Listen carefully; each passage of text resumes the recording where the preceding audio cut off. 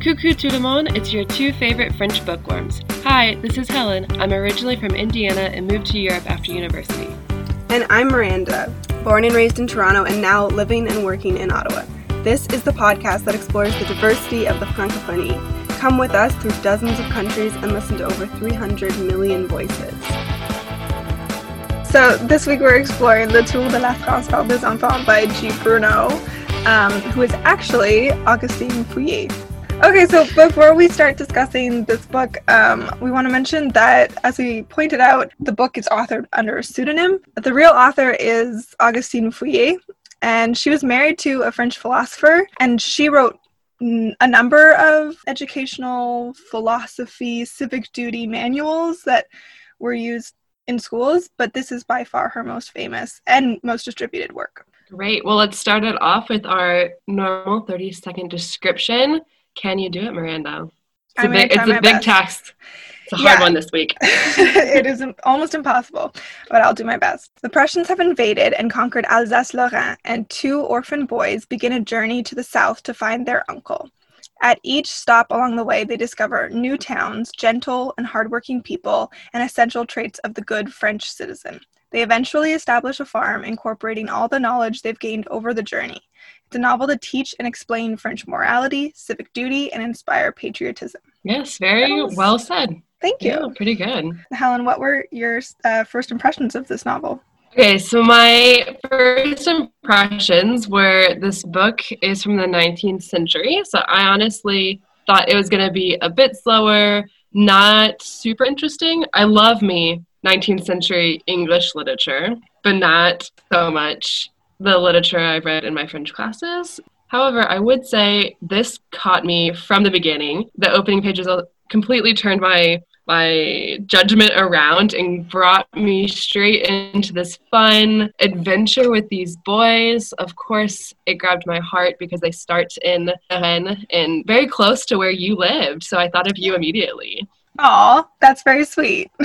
Yeah, well, I was actually given this book from a colleague when I was living in France. So I really loved reading it at the time, and I really enjoyed reading it again this time, specifically because of the specialties of each region that they explain, the different animals and customs that are native to each place. I also love that it's really simple language. We talked about this, that it's made for children. So as a learner of the French language, it's an approachable book for beginners. And they do a really good job adding tidbits of extra knowledge as well. So if they use a new vocabulary word or they're explaining something pretty technical, right there you have a little excerpt that says, this is what this means, this is how the process works, look for this star in the sky. Absolutely. And they also had really adorable pictures and illustrations, which help you figure out what they were trying to talk about. I do want to point out before we dive into the book, or before we talk about it, that this book was written a long time ago. It was originally published in 1877. The copy I have is from 1907. It is dated in many ways, and there's some pretty inexcusable racism in it. We just sort of have to take that for what it is. It's not great. Yeah, there were certainly a few other aspects as well that are clearly dated. Yeah, so, Helen, what are we drinking today? I am drinking a fun little mocktail. I have a Perrier with some cucumber slices and a nice teaspoon of lemon juice mixed in there, so very refreshing and delicious. That sounds very good. That sounds... You inspired me with all of your fancy apparel spritz the last few episodes, so Thanks what are very you much. drinking? I am drinking a strawberry lemonade. So, sort of the mocktail as well, but basically, basically just lemonade with some strawberry syrup in it. That's, mocktail creations for the win today. Yeah, why not? So, what language did we read the book in? We read the book in French, and that is because it's only available in French. We do our best to find books written or at least translated into both languages. Sometimes that's not going to happen. But we do feel strongly that this book is really important for understanding the French identity, exploring that. We also find that it's very accessible for language learners because it was written for the children like we just talked about. And I just want to add on top of that, it says a lot about what it's trying to accomplish in its audience in the way that it's only written in French. That really says something about who they're trying to talk to. So I think that leads us well into our next question of what role did language play in your understanding of the book? I think it played a very big role. So you just briefly mentioned that this was written for children. And that made the language so accessible. It was written at a lower level. So even though it's an older style, and sometimes those pieces get very difficult to read with the different words that we no longer have in our vocabulary, this was very much an easy read for new language learners beginning their French. They explain the vocab words. They really take you by the hand and walk you through. And it was so refreshing because it was such an easy read. But I think what's really interesting is that this book was released with a new edition. So my copy was the original release, and you have an older edition, and the language changes between the two books. Yeah, pretty drastically as well. Anybody who has spent some time in France and gotten into the inevitable argument about laïcité will know that the French have a very strict separation of church and state, and this extends to the educational system. Because this was used in schools, there needed to be edits made to the original copy, and that really included taking out almost any mention of religion. Not every mention, but pretty much everything. Can you give us some examples? Absolutely. So in my book, they had sentences that said, my God, where are my children? Or, your father is in heaven. Whereas in your copies, they would say, alas, where are my poor kids? Or, your father is dead. Yeah. So very different changes, and it does change how you read the book.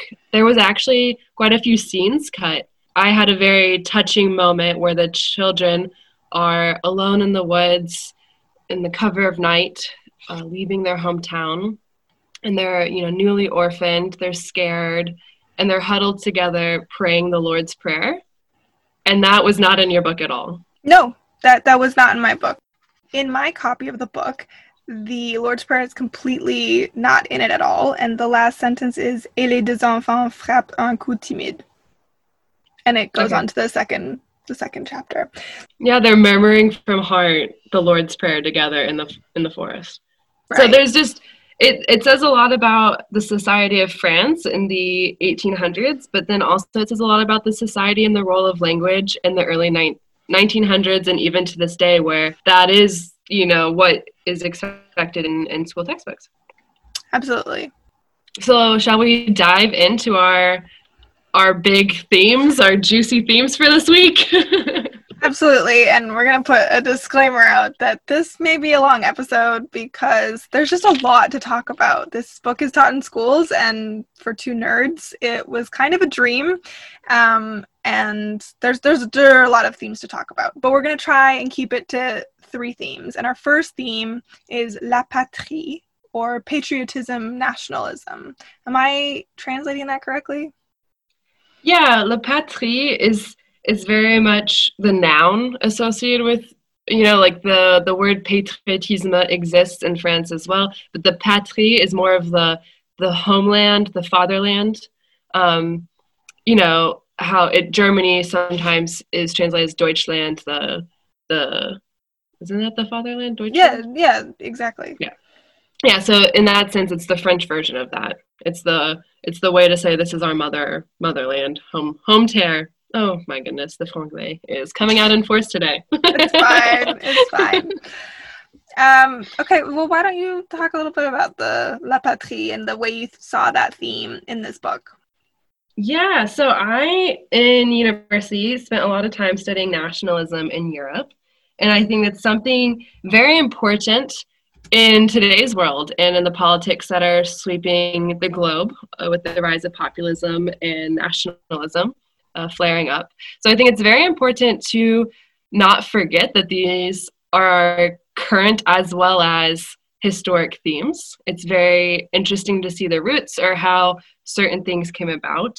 But this book really does a good job of shaping the French narrative or the French identity, the story that the children are supposed to grow up with of what it means to be French, what it means to live in this country of France. Just to remember, like, nationalism was on the rise from like the 1820s to the 1920s, leading up to the First World War. And the idea of the nation was really starting to come about. So before that, this consolidated idea of the nation state wasn't as fully developed. It was very much the regional pockets. A lot of times people think of Italy as a good example of, Florence and Venice and Rome were very separate political spheres, the idea of a state. And so to have a nation combine and make whole these areas, or what we consider countries nowadays, was a rather new concept. And that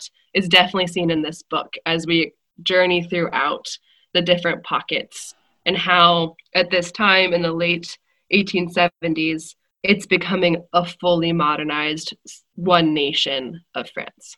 Right. And I think it's also important to note that, as I mentioned in the description of this book, this takes place right after a war, the Franco-Prussian War, which France lost. And so badly. Yeah. And so we're building an idea of what we want France to be, partly because of that. When you get knocked down, you need to remember who you are, right? But I know that if you'll indulge us, we have a bit of an academic reference that this made us think of. For anyone that's studied myths and legacies in the construction of society and the nation, Benedict Anderson's Imagined Communities is a canonical textbook read. It's not quite a textbook, it's a short book, but well worth it. And he explores this idea of myth making, or how the idea of the nation state really relies on the indoctrination and the instruction of these myths, of these stories.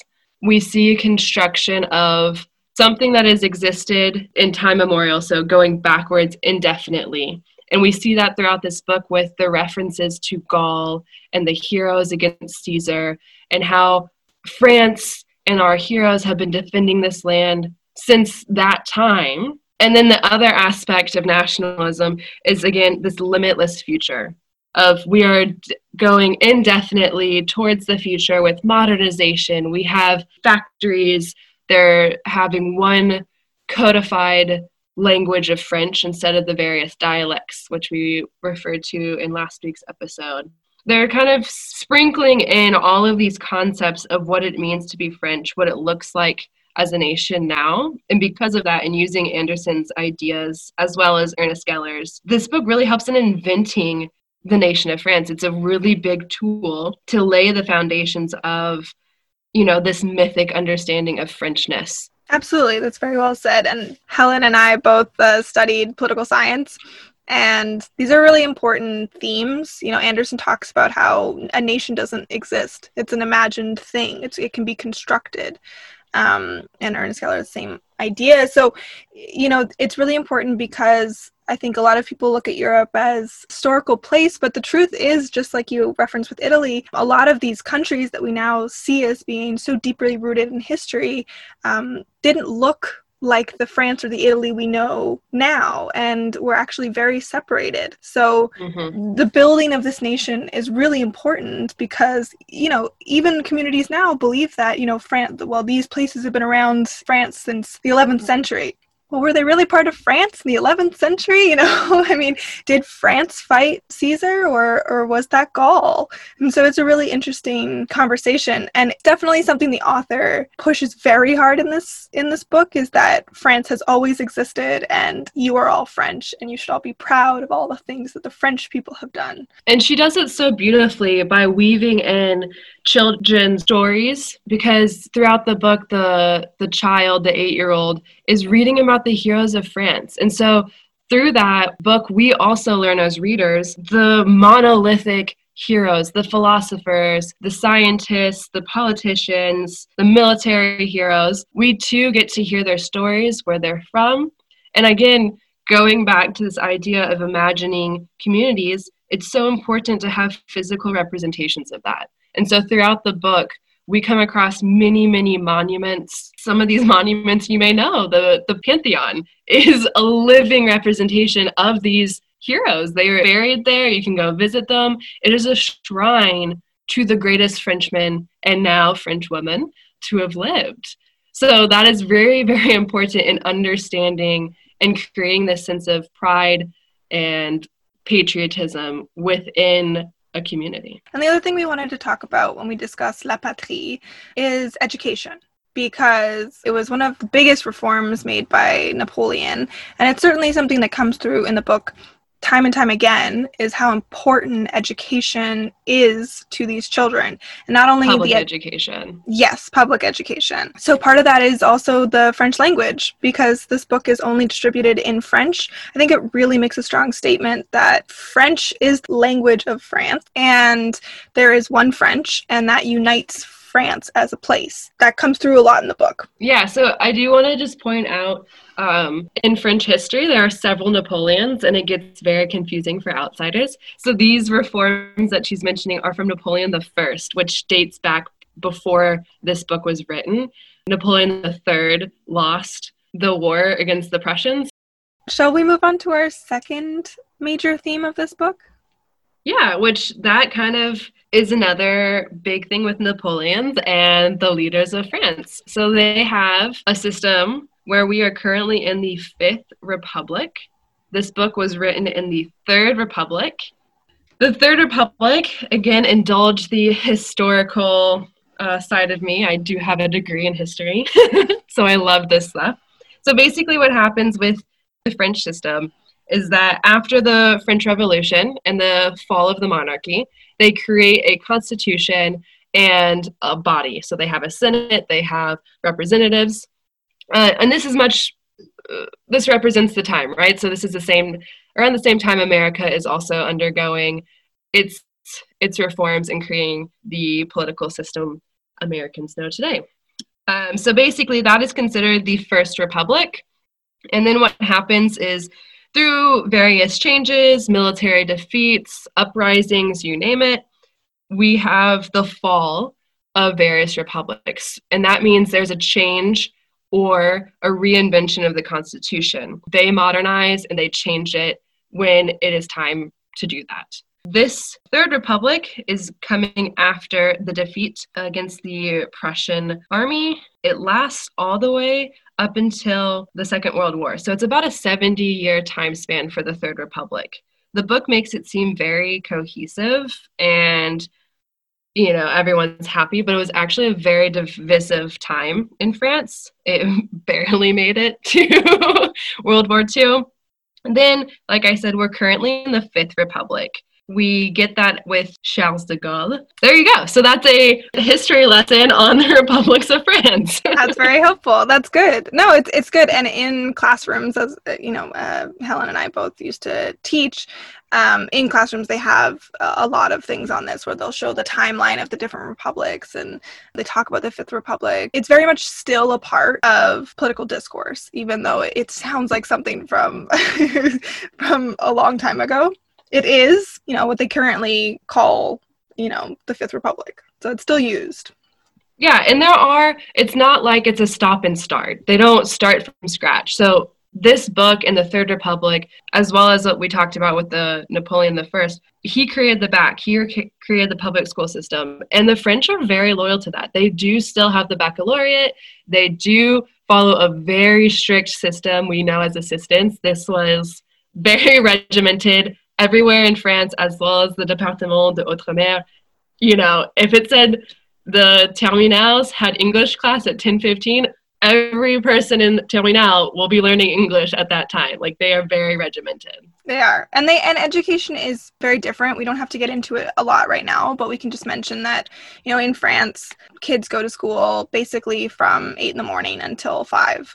And at least in Canada, it's much more like 9 to 3. Education is a huge part of being a French citizen. And that's what we also want to get into with moral and civil or civic responsibilities that are being pushed in this book, partly to form the idea of the Third Republic. And part of that is just talking about, what is good citizenship? What does this book put forward as being your civic responsibility? Yeah, and I really enjoyed this part because it was written for children. So how do you pass on stories? How do we learn our morals and our civil codes?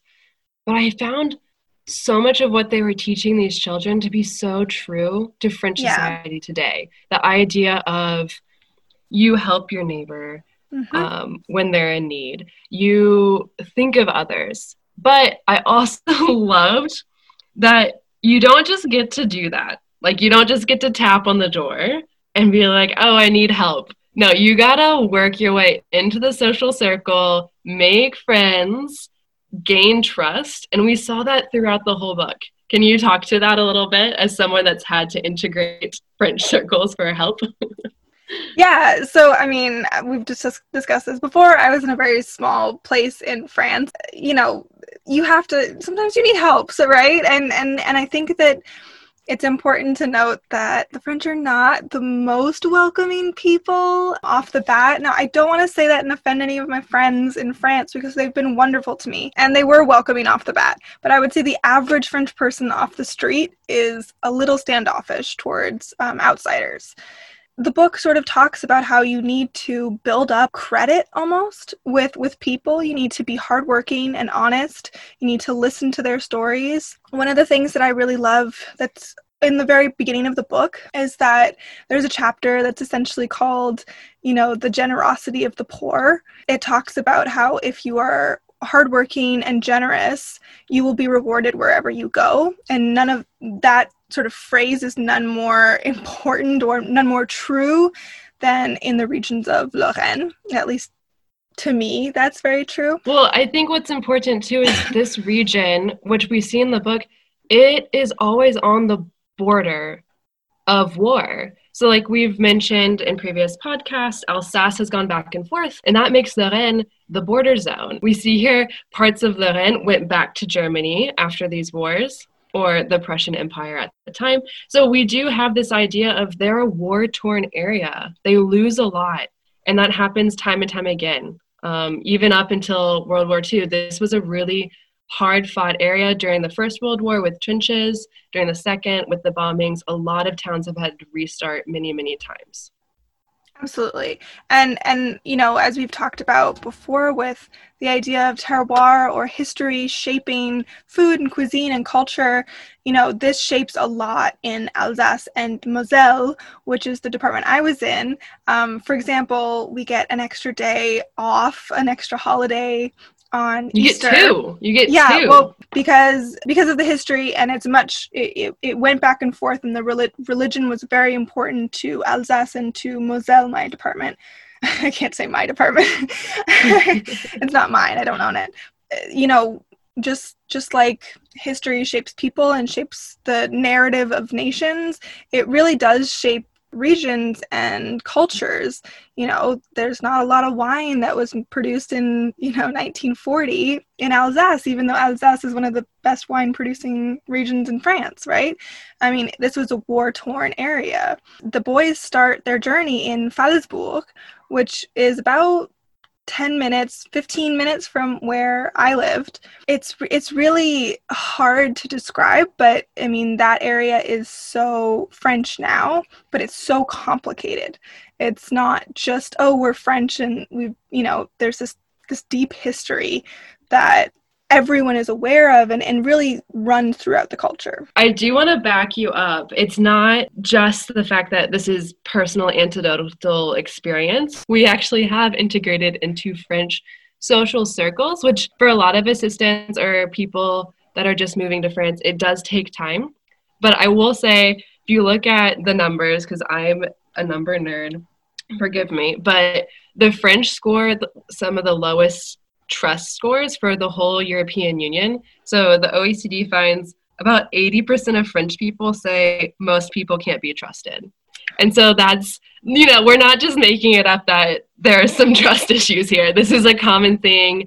And that could mean, oh, I'm not going to trust someone off the street. Or that can also mean don't leave your phone on the table when you're at an outside cafe because someone's going to steal it. You definitely see French women holding their bags close on the metro while the tourists from other countries, maybe with higher trust scores, will leave their laptop and run to the bathroom because we do that in America. Don't do that here. Not a good idea. And I think it's also part of that, exactly what Helen's saying is that it's not like French people are more likely to steal your bag. It's that they are more likely to believe someone will steal your bag. Exactly. It's in the head. But again, I would say they have some of the highest scores for within trust groups. And so that means once you're in, you're family. And I think this book really does show that. Once the boys prove that they're not there to steal the old stuff from the grandmother, they prove that they're there, like, I'll fetch you your water, madam. Like, I'll go to school and work hard. Everyone falls in love with them. Everyone helps them. And they all care for these children as if they are their own. And so that's important too. And I find that to be 100% accurate to my experiences with my French group, as well as my colleagues. They were so ready to step up and help when I really needed someone. Yeah, well, and that I love my colleagues. I really miss them. And I was 100% part, as you said, I was extra lucky because I went for a second year teaching, and those relationships are now just like concrete, they're just so solid. When I send postcards to the families that I knew when I was in France, they will send me emails back saying, oh, like, our kids love that they got a postcard from their Canadian sister. And, you're really just integrated into the family when you're in. But it does take some time. You got to build up your credit. You got to get your trust levels up, and then you're golden. Someone once said to me that the French are like pineapple or something, or like a plum, where like it's just sort of not a plum, like a pineapple, where they're hard on the outside, but once you're in, you're really in, and you can really feel really a part of something. And Americans and Canadians can be a bit more surface level friendly, but still not trust you or not wear their emotions on their sleeve. Honestly, it helps because sometimes you can think you're in the group and no one likes you because they just have to be nice to you. In France, you'll know if you're in or out, and there's no question. So, don't worry when you're sitting at home going, do they like me? You'll know. Exactly. Yeah. Can we just talk about for a moment the kind of building on this trust? For the love of French administration, these poor boys have to have papers. And so this is a big thing for anyone that's ever attempted to live in France as an outsider. Visas, paperwork, French administration, it's my nightmare. But even French people, they have an obsessive need to track everything. Can you please explain to the listeners who may not know what French people have that they carry with them for the entirety of their life? I find this insane. Yeah, so instead of having a quote-unquote birth certificate, they have what I would call a life certificate. What that means is, unlike in the US, and I don't know about Canada, you have a piece of paper that says born here, parent, date, signed, right? No. France, you have an entire letter that grows. So you have a nice paragraph saying you were born in this hospital, in this city, in this department, in this region, because everyone needs to be aware of every order, because again, of French administration. Your parents, their birth names, for instance, if your mother has changed her name, you will have all of her names. You will have your dad, where they were born, which department they came from. Then, everything that happens in your life will go on to that. So if you get paxed, which is a civil union of sorts in France, if you get unpaxed, it goes on there. So be careful how many times you want to do some of these things, because you can't hide it. If you're married 3 times and divorced 3 times, it's on your birth certificate. Anyone can see that. There's no like, oops, got that annulled. No one needs to know. We'll know. French people, I wouldn't say French people love administration. The French culture is administrative. And French people make fun of it, and they'll say, oh, French administration. But they all do the dance, man. Like, just as these kids are dancing left and right. So every time someone, signs a piece of paper that says these kids are good, they have to go to the mayor's office and get it notarized by the mayor. I am also here to tell you, I have gotten more things notarized in France than I ever have. And it's always for something silly like this. I am single, gotta go get that notarized. During the COVID confinement, we had to have papers to leave our house, and we had to sign it, and we attested on our honor. And they trust that. They trust the fact that we're attesting on our honor. My American family kept saying, well, how do they know? How do they know? And I was like, this is part of France. This is an honor system. If you're caught without one, you'll be fined. If you're caught lying, it's going to look bad. And there's a sense of collective, we need to be honorable. Yes, I'm sure there's people that broke it, but the overall general society goes back to the civics and morals that we see in this book. Right. I mean, just to defend some of North America, there's a joke that's been going around in this COVID crisis in Canada, and the joke is that how do you get Canadians to stay home? You ask them nicely. And, part of that is just to say that there are some countries that maybe are a little bit more prone to rebelling or revolutionary spirit, even when it's not needed. And I would say that, like you said, the French culture is one of an honor system. And I think that shows up a little bit in Canadian culture as well. Yeah, definitely. Well, this kind of goes into our next theme, which is the discovery and adventure of France. Right. So our third theme is the adventure and discovery of France. And I also wanted to specifically talk about rural France because the book talks a lot about rural areas. I really enjoyed that part of it because, again, being in a small place in France, you sort of go like, well, I don't know much about France other than the cities, other than the big places.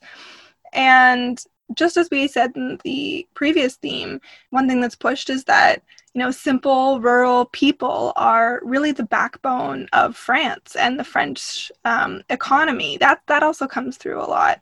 And what I say is true today.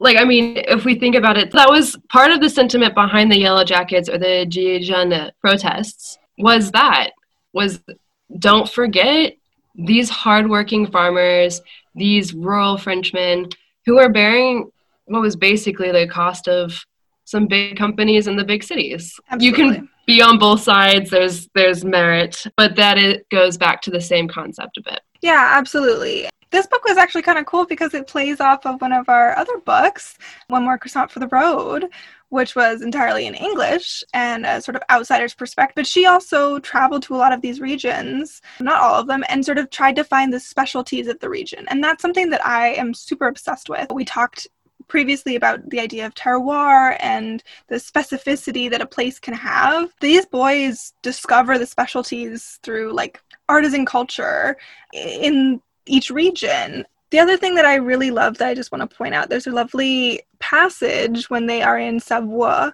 They learn about cheese making, which déjà c'est bon. But they learn through the cheesemaker that no one person can afford to make a whole wheel of cheese. They don't have that many dairy cows.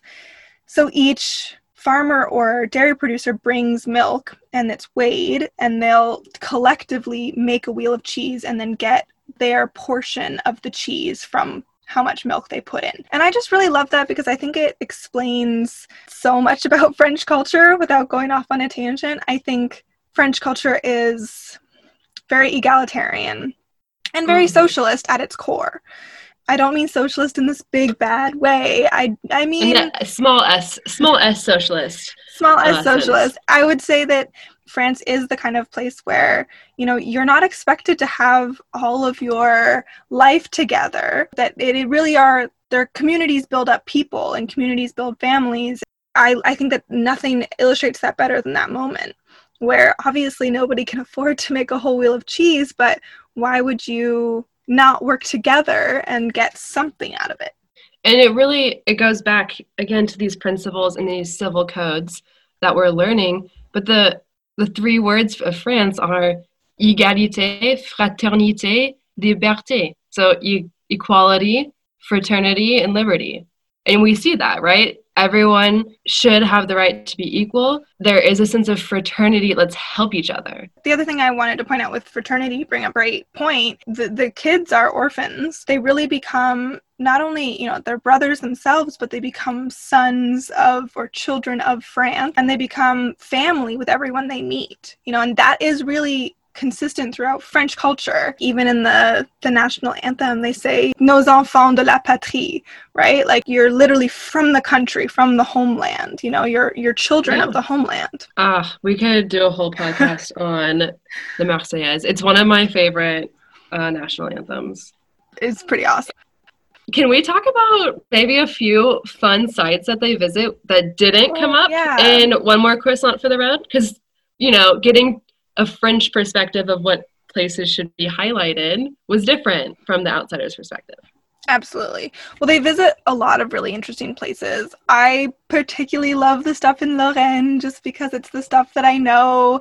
They referenced a couple places that I've been to and some trails that I went to. So that was kind of nice. One of those places is Baccarat, which I think actually a lot of Americans or foreigners will recognize because it's famous for its very, very luxurious, expensive crystal. Baccarat made crystals for the royal family at some point, but I know even in America, quite a few people as wedding gifts will have crystal wine glasses from Baccarat as their special gifts. I also wanted to say, when I was talking about the specialities of each region, it's incredible how much of that has remained the same, considering how much France has changed since the publication of this book.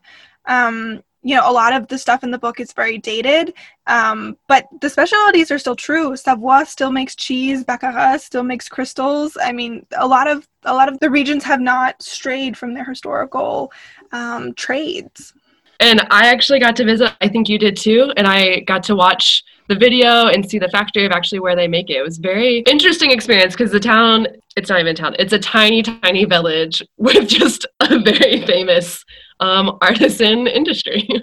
Yes, I went there on a school trip whose idea it was to take a bunch of 13-year-olds and 14-year-olds to a crystal factory. I'm not sure, but dangerous because you can definitely accidentally break. I think I had a heart attack like 4 times. But it was a lot of like shh, touche pas, and it's still worldwide, world renowned. They still make chandeliers and specialty crystals for people around the world, for royal families, all the way, even they mentioned making a chandelier for the Japanese royal family. Yeah. Or, if you want to spend your own money, commoners are encouraged to also purchase their pieces at the gift shop. This is an advertisement for Baccarat. # sponsor us. Oh my gosh, that would be peak. That would be incredible.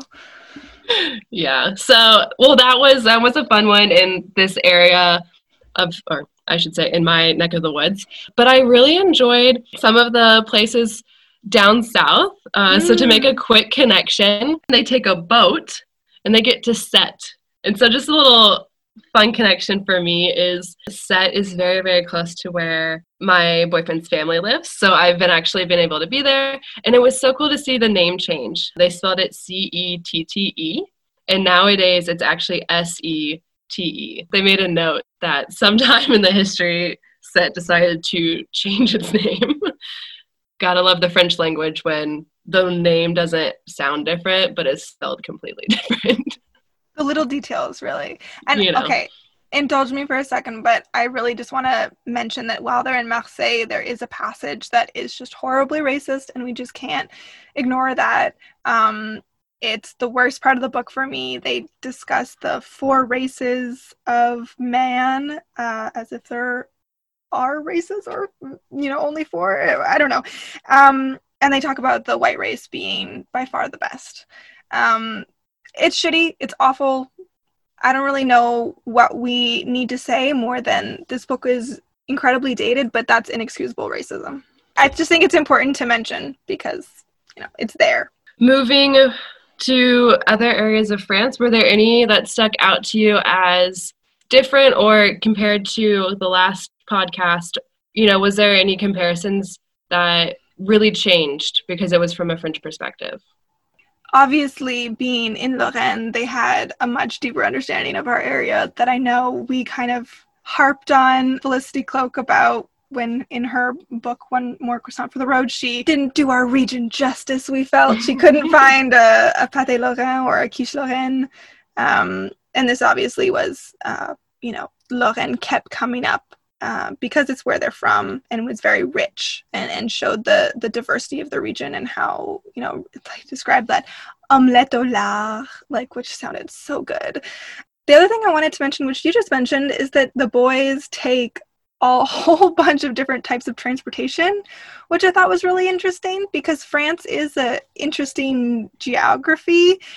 There are mountains, like in the Alps. There are, sort of hilly forest regions like Lorraine. And the south is gorgeous and right on the Mediterranean. So I think it was really cool for them to take a bunch of different transportations and see all the different ways you can see France. Yeah, which definitely goes back to this book, indoctrinating and being used as propaganda for the great modernization effort. We see horse and buggies, we see horse-drawn carriages, we have steamboats, sailboats, little rowboats on foot. What else was there? They did take a quasi-train, I believe, of some kind. Yeah. But what was considered very expensive, and a French person would say, yet today, the SNCF trains are mighty expensive. Yeah. Which, as a Canadian, they're not, but it's okay. Yeah, I keep arguing that, and the French love to complain, and I really need to stop getting in their way. No, it's not an argument worth having. It's not an argument you'll win. Nope, it's not. I also really enjoyed the description of the North. I thought this book did a little bit better job getting into it.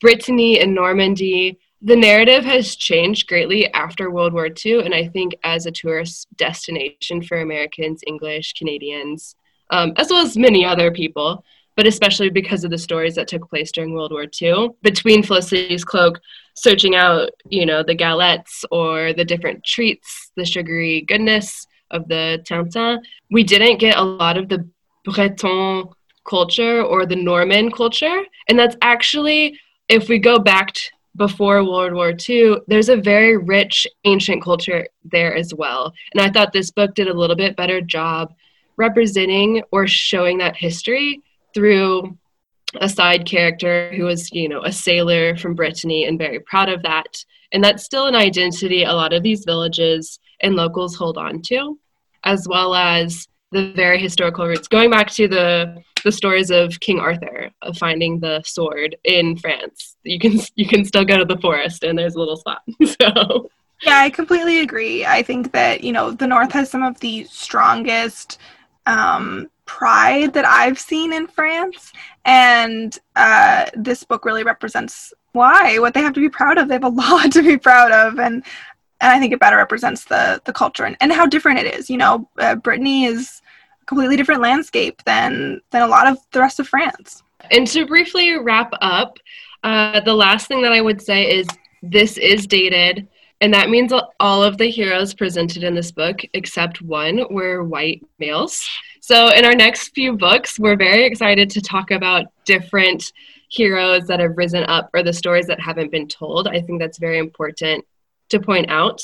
I will briefly mention the one heroine that we meet is Jeanne d'Arc, who is actually a native of Lorraine, so shout out once again to our region. Of course, I think she's one of the most famous historical women in general, but especially in the psyche of France. Absolutely. I would just add, although you're completely right that, everyone mentioned is, old white man, except Jeanne d'Arc, our author is really an incredible woman to look at. The book isn't perfect. I'm not saying she's perfect, but to be a woman in 1870s writing books, even under a pseudonym, it's a great story. It's wonderful to see. And these texts have been used in classrooms just up until the 1950s. It's really quite an incredible feat. This kind of goes into our last question, which is, how does this book question the idea of the Francophonie? I think I'll just say the obvious. This book is a manual on French culture,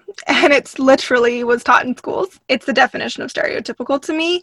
That does not mean it doesn't expand Frenchness. So what I mean is that I really loved the portrayal of rural France. I thought that it was really great and showed the diversity that France has to offer. It's not expanding France beyond borders, it's closing it in. As I said, the racist passage doesn't expand, the French protectorates, the French colonies, the areas that now France lays claim to, but, in this book are absent. So that's missing for me.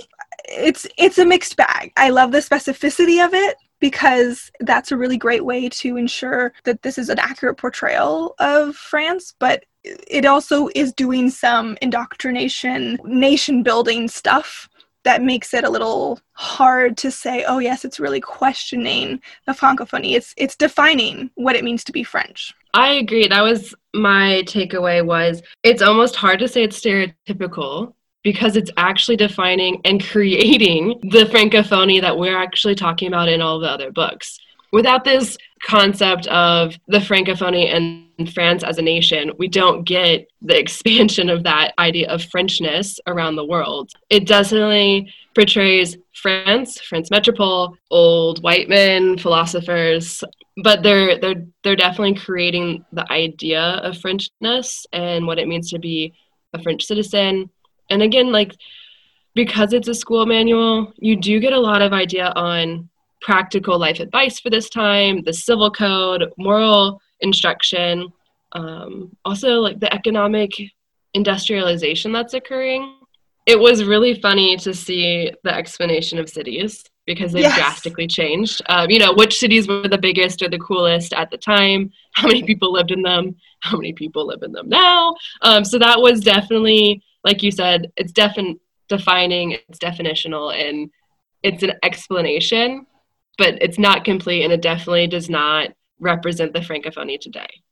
Right, exactly. And we're really excited to move, to modern voices and to diverse voices and seeing, what else the francophonie has to offer. But I think it's really important that we read this book because this is a baseline. Sometimes as a Canadian, we get the question of well, what makes someone Canadian? You're not old enough to have history that's meaningful.